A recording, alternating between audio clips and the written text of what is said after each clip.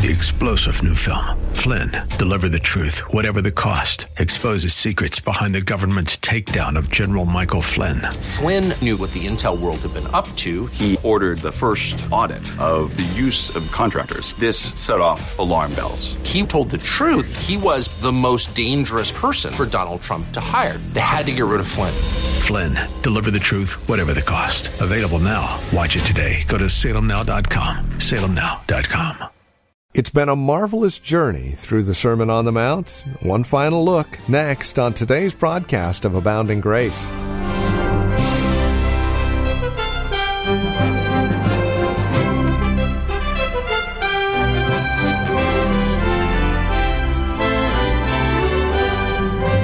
So many lessons, so many life applications available in the Sermon on the Mount. And today we find ourselves with one final look at Luke chapter 6, verses 20 through 29, the conclusion of the Sermon on the Mount. Welcome to Abounding Grace with Pastor Gary Wagner from Reformed Heritage Church in San Jose. Join us if you would. Luke chapter 6 is where we're at, verses 20 through 29. Once again, here's Pastor Gary with this edition of Abounding Grace. He says, love your enemies. Do good to those who hate you. Bless those who curse you. Pray for those who mistreat you. In other words, there are going to be people out there who are going to seek to do you and I harm. So don't try to pay them back. Don't try to seek revenge. Don't try and strike back at your enemies who persecute you and hate you and slander you. You've got to maintain an attitude and a response of love towards them, according to the Word of God. In other words, our treatment and our attitude toward our enemies must depend on what they are and what they do to us and on what they deserve. Why, that good-for-nothing person, he dragged my name through the mud. That's irrelevant. Well, that good-for-nothing person deserves to go to hell and burn forever. Oh, that may be. But that's irrelevant too. Well, that good-for-nothing person is the biggest pervert I've ever seen in my life. That is irrelevant to your response to him when he persecutes and slanders you. This love that we are to have towards our enemies disregards what that person is, does, or deserves. How do we know that? Well, that good-for-nothing, sinful pervert that deserves to go to hell, God sends upon him his rain, and he causes his sun to shine upon him. God is gracious with him. God is compassionate with him. God is patient with him. And God is merciful towards him. And thank God, because we once were that person. Now, how can that be? Because God's attitude toward him in his common grace and his common generosity towards his creatures disregards anything that man deserves. He doesn't deserve to have God's rain fall upon him. He doesn't deserve to have God's sun to shine upon him. God does it out of the mercy and compassion that arises out of his great heart in total disregard of what that person really deserves. Now, how can we love like that? How can we possibly love our enemies like that? The whole secret to loving people like that is to be totally detached from two things. We must be totally detached from their behavior toward us, and we must be totally detached from ourselves. That is what's called self-denial. Jesus said, if you're going to be my disciple, you've got to deny yourself. So render yourself to me. Take up your cross and follow me. And the only way a Christian can love like that is to stop trying to figure out what the other person deserves and to love him in spite of what he deserves. And a total detachment from desire and revenge or seeking to get even in and of himself by saying, I'm not worthy of anything.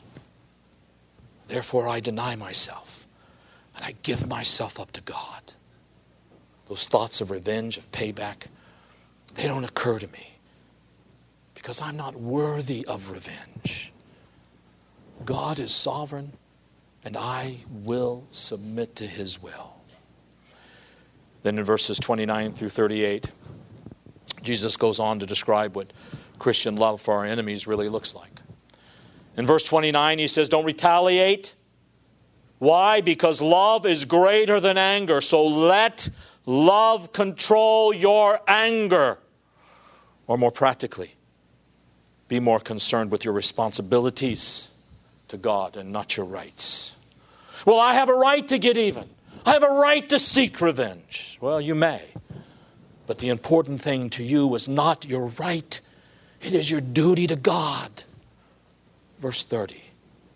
Jesus commands us to give without demanding a return, by constantly being ready to help others in need, simply because love is selfless. Verse 31. We are commanded to treat other people as we want to be treated, realizing that the biggest impediment to the golden rule is our own self-love and self-centeredness. Verse 32. Jesus commands to love those who don't love us back. You see, beloved, these are things you just can't do naturally. They cut against the grain of the fallen human being. When you look at these commands, you understand that the Christian is not only a person who is doing more than other people, he is doing what other people cannot do, because he has been renewed by the Spirit of God. In verses 35 and 36, we are commanded to be like God in our treatment of other people, to be merciful and kind and generous as God is. In verse 37, we are commanded not to be hypercritical, judgmental, self-righteous, but we are to be more severe in judging ourselves and more charitable in our judgment of other people. We are to judge by the same standard that is in the Bible ourselves and other people. We must be willing to judge ourselves with the same strictness, and probably even more so than we judge other people. We must be forgiving of what other people do to us, letting love cover a multitude of sins. In verse 38, Jesus commands us to give and keep being generous, not worrying about a thing, realizing that if we do not measure our generosity, God will not measure His blessings toward us. Then in verses 39 through 42, Jesus reproves hypocrisy. He says in verse 39 that when the blind lead the blind, they both fall into a ditch. If some man refuses to believe the Word of God and he teaches other people, this is the way you're to live, based on his own opinion and his own experience, Scripture calls this man a blind man. Oh, he thinks he sees life as it really is, and if you tell him he doesn't, he'll call you a fool. But because his view of life is not based solely on the Word of God, he is blind. He will try to influence other people with his perspective and make them blind also. And they will both fall into the pit of hell. In verse 40, we have a practical little verse that gives us some basic principles of discipleship. Jesus tells us that Christians are all disciples. We're all learners. We're all followers of Christ. We never stop learning the Word of God. We never stop following Christ's commands. The disciple is never above his teacher. That is, he never gets beyond his teacher. He's never able to live or think without his teacher. That makes him what he is. He got from his teacher, and he will always have to get from his teacher, the Lord Jesus Christ. He imbibes knowledge from his teacher, but he also imbibes from his teacher's own life and character and spirit. The disciple must be fully trained. He will never arrive. He always needs training in the way that he should go. But the faithful disciple will someday be like his teacher. Now, we certainly will never be equal to Jesus, and of course, never superior to him. But you see, when we continuously and constantly train ourselves in the Word of God, we can be molded into Jesus' ethical image and be Christ-like. So his character and His morality show themselves in our lives before other people. Then we have the parable about the twig and the log in people's eyes in verses 41 and 42. Jesus tells us how foolish it makes us look to have this big old log sticking out of our eye and then criticize someone who merely has a little twig in his. He says, first of all, get that log out of your own eye. Then you can exhort someone to get the twig out of their eye. The point being, correct yourself and your sins before you try to correct someone else's. Your motivation in correcting someone else must be a love for that person and never a desire to make yourself look better. You must want to help the other person keep from destroying their life. And beloved, that effort will be worthless if your life is a mess and you have this big log sticking out of your eye. Then in verses 43 through 45, we get the proof of discipleship. How do you know you are a real disciple of Christ? He uses parables about trees and stored treasures to tell us. He says you don't go to a fig tree to pick apples and you don't go to a pear tree to pick bananas. The nature of that tree determines, of course, the nature of the fruit. And so it is with people. By their fruit, you will know them. A person's true character is always revealed in his behavior. What you are on the inside will inevitably show itself on the outside, no matter how hard you try to keep that from happening. How a man thinketh in his heart, so is he. And before an apple tree can bear pears, or a diseased tree can bear good fruit, the whole character and nature of that tree has to be changed. Before a bad person, which is what we are by nature as we were born into this world untouched by God's grace. In other words, before a bad or evil person can produce a good life, his entire evil nature and character must be changed. And it can only be changed by God and His gospel. Then Jesus talks about the two stored treasures. He said, a man who has a treasure in his heart full of good things gives good things to other people out of that treasure. A person who has a stored treasure of evil things in his heart manifests that evil in the way he speaks and the way he acts. He speaks and acts from that which fills his heart. Out of the abundance of the heart, the mouth speaks. A person's true character is revealed in the words that he speaks and in his actions.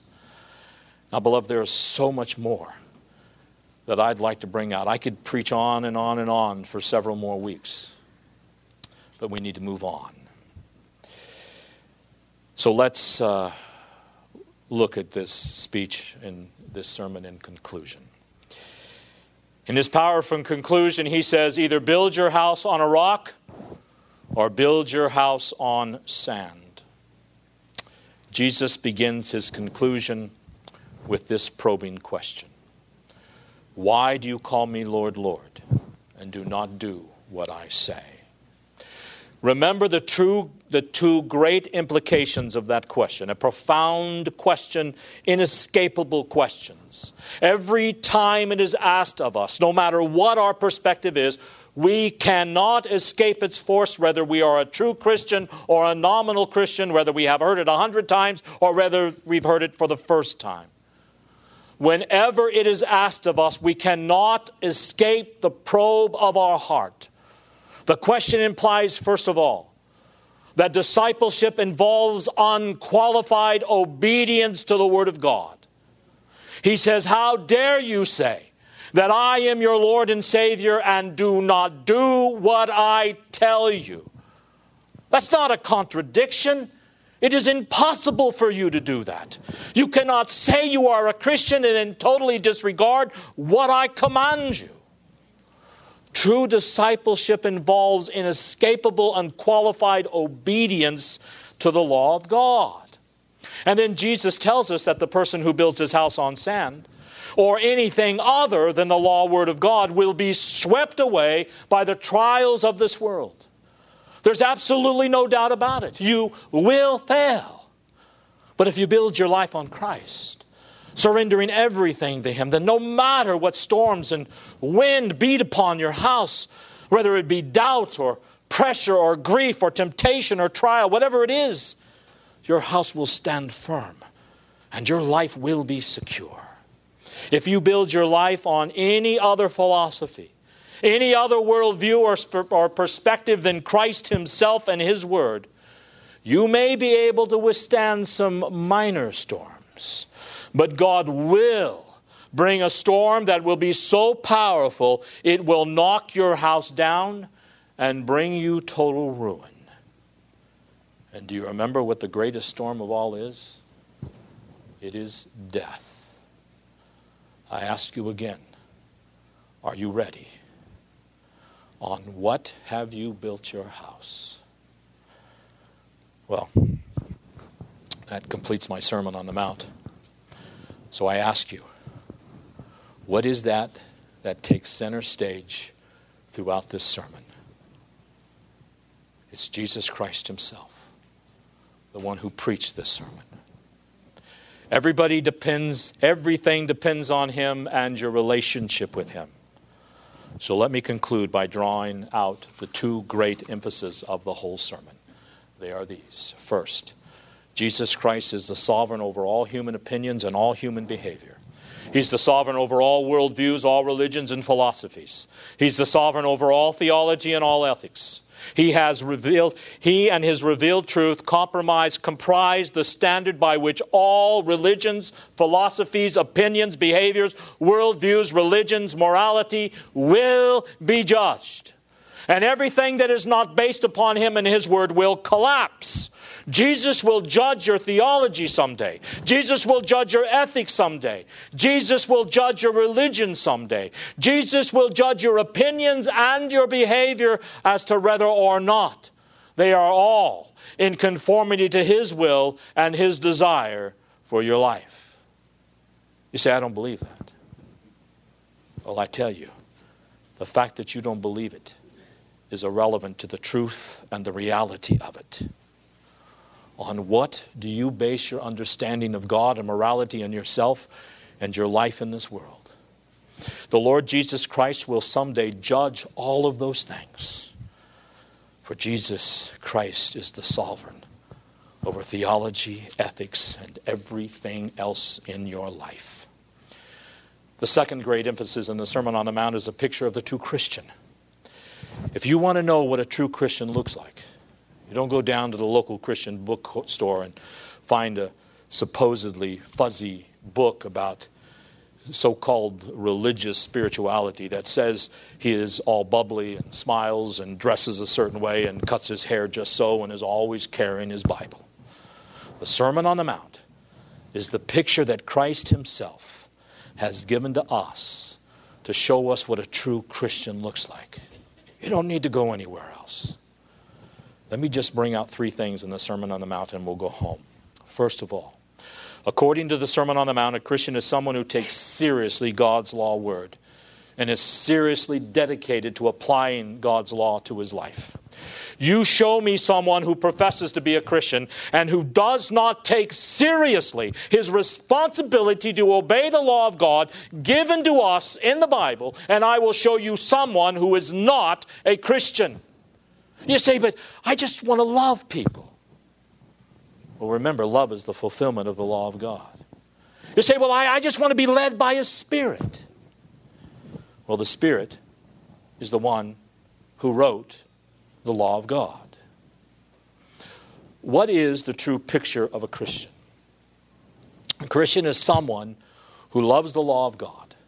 He recognizes he falls far short of the mark, but more than anything in his life, he wants to be what the Bible says so he can please God. Do you want to do what the Bible says? Do you want to work hard 6 days a week and then rest on Sunday and worship your God? Is Sunday a day of rest and worship for you, or is it time for play? Do you want to be an active member of the church of the Lord Jesus Christ and sit regularly under the preached word of God because you hunger and thirst for it? Do you love to pray? Do you enjoy fellowshipping with the people of God and enjoy the communion of the saints? Do you want to give your tithes to the work of God's kingdom? Do you love the Lord's Supper, the Lord's book? I'm not asking you if you feel good about these things. I'm asking you if you love these things. And remember, love is the fulfillment of the law of God. Here you have the true picture of a Christian. A Christian is someone who is very serious about obeying God's law in his life. Is that you? Secondly, a Christian is someone who is conscious of the fact that he lives in the presence of God. He says, I live in the presence of my God and before His face every day of my life. And there is not a moment of my time when I'm not aware of that intimate relationship that I have with God as a child has with his father through faith in the Lord Jesus Christ. You know, I'm able to truly pray the Lord's Prayer. Our Father who art in heaven. I'm able to love by God's grace and manifest myself as the Son of the Most High God.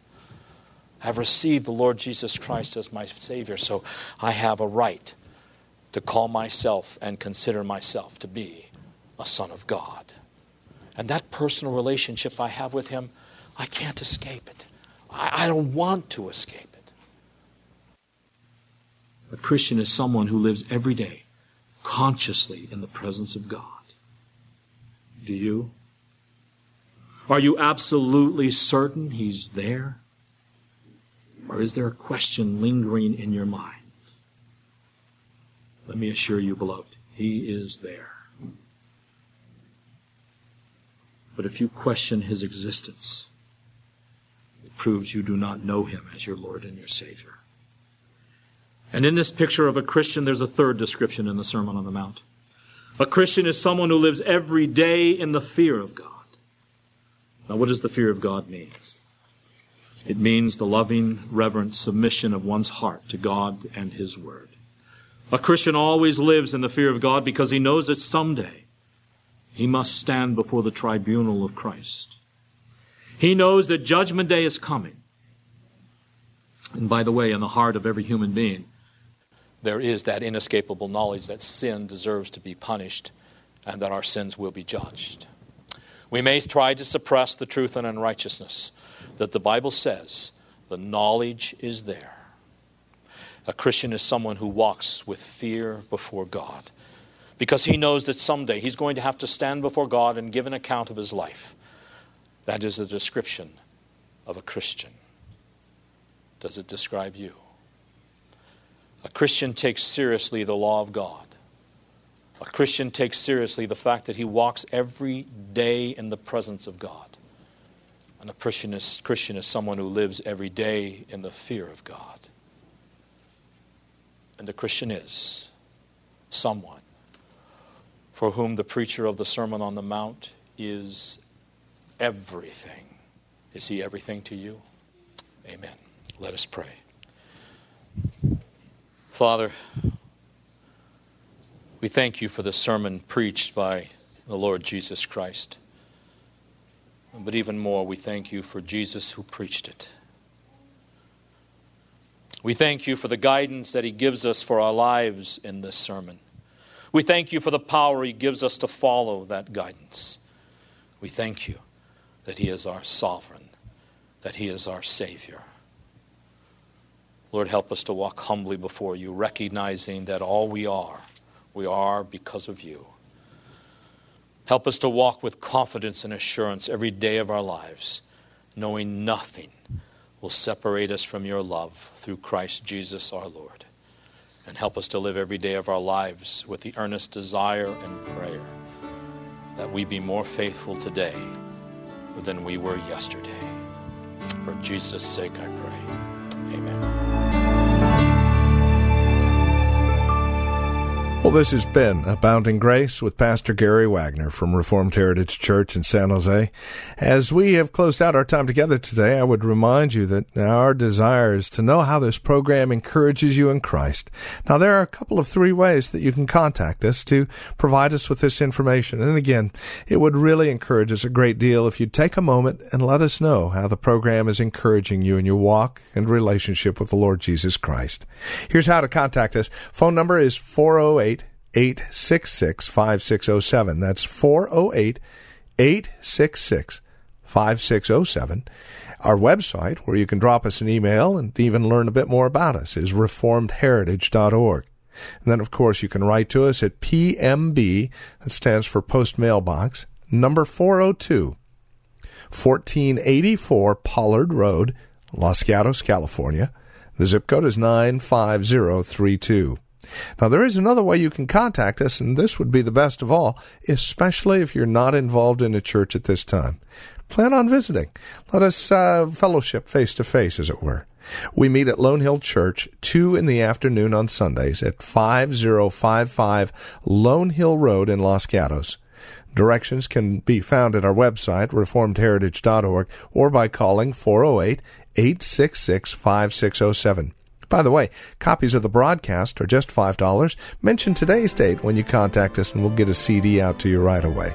Thank you for joining us today. Until next time, God bless.